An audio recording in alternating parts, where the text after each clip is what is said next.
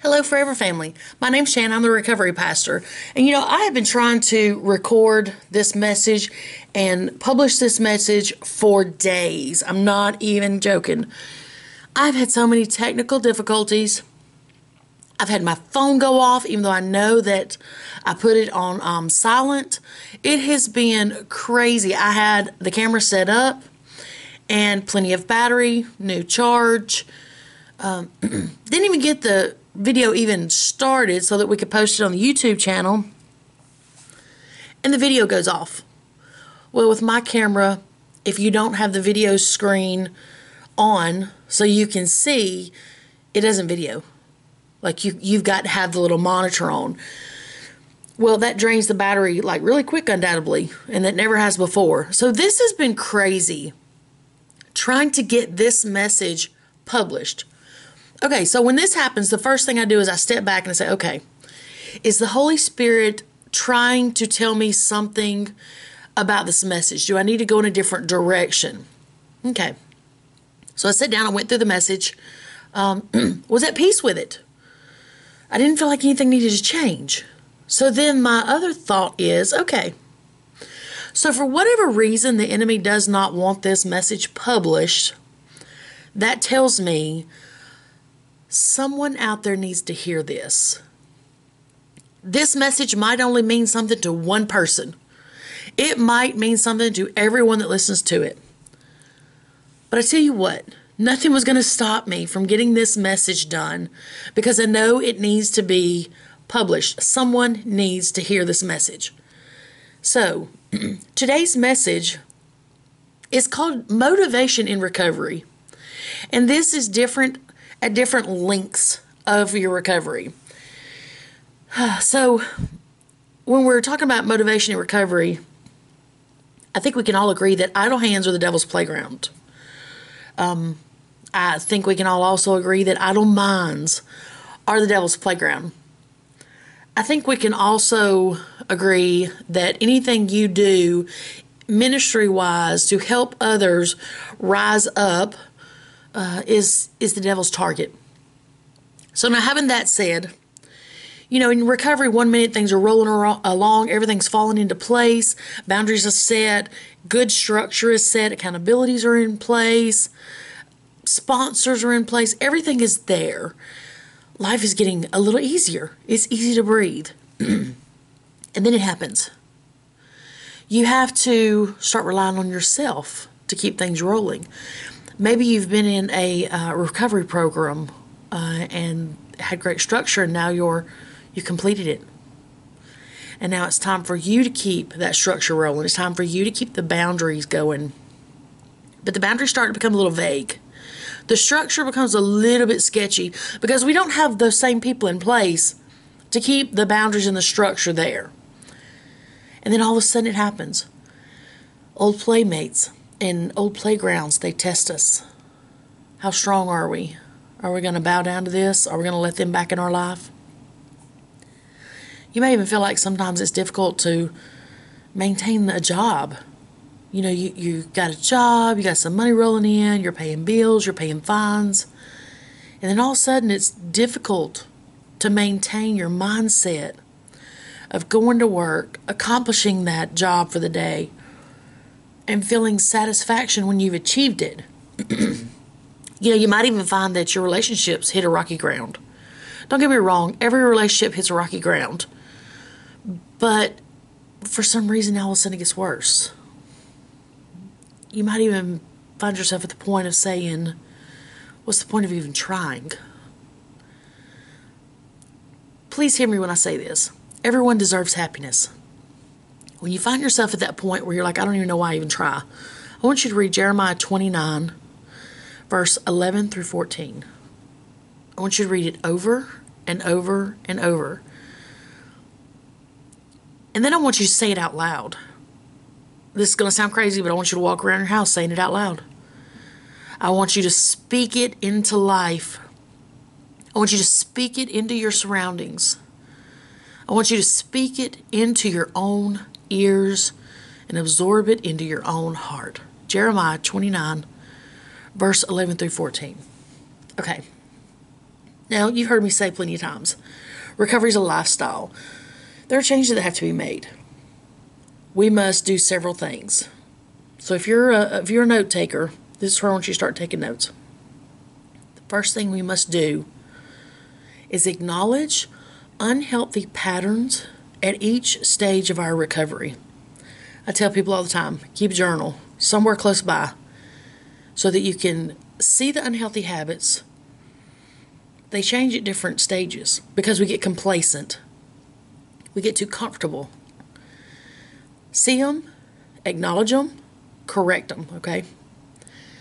Number 2, stay connected with your recovery support system. Everybody out there that is listening knows, stay connected to your recovery support community. Let me say, the most important thing is to stay connected to your recovery support community. They will see signs of relapse long before you do. They are there to help you, not to hurt you. Number 3, it's perfectly okay to seek mental health recovery as your support system. There's a message that's going to be, or an episode that's going to be posted soon, and I'm going to be talking to Pat Motley, and she works at the Alabama Head Injury Foundation.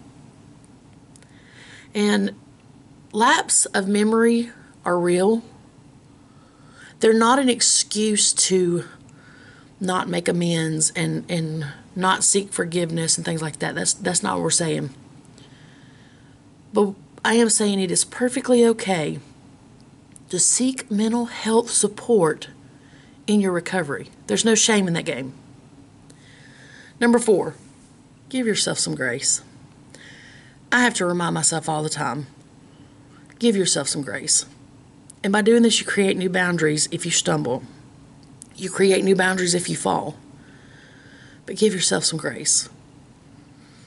Okay, the next one is learn new coping skills. Every celebration of a milestone, we say new levels, new devils, but that's not true. The devil knows how strong you are at this level.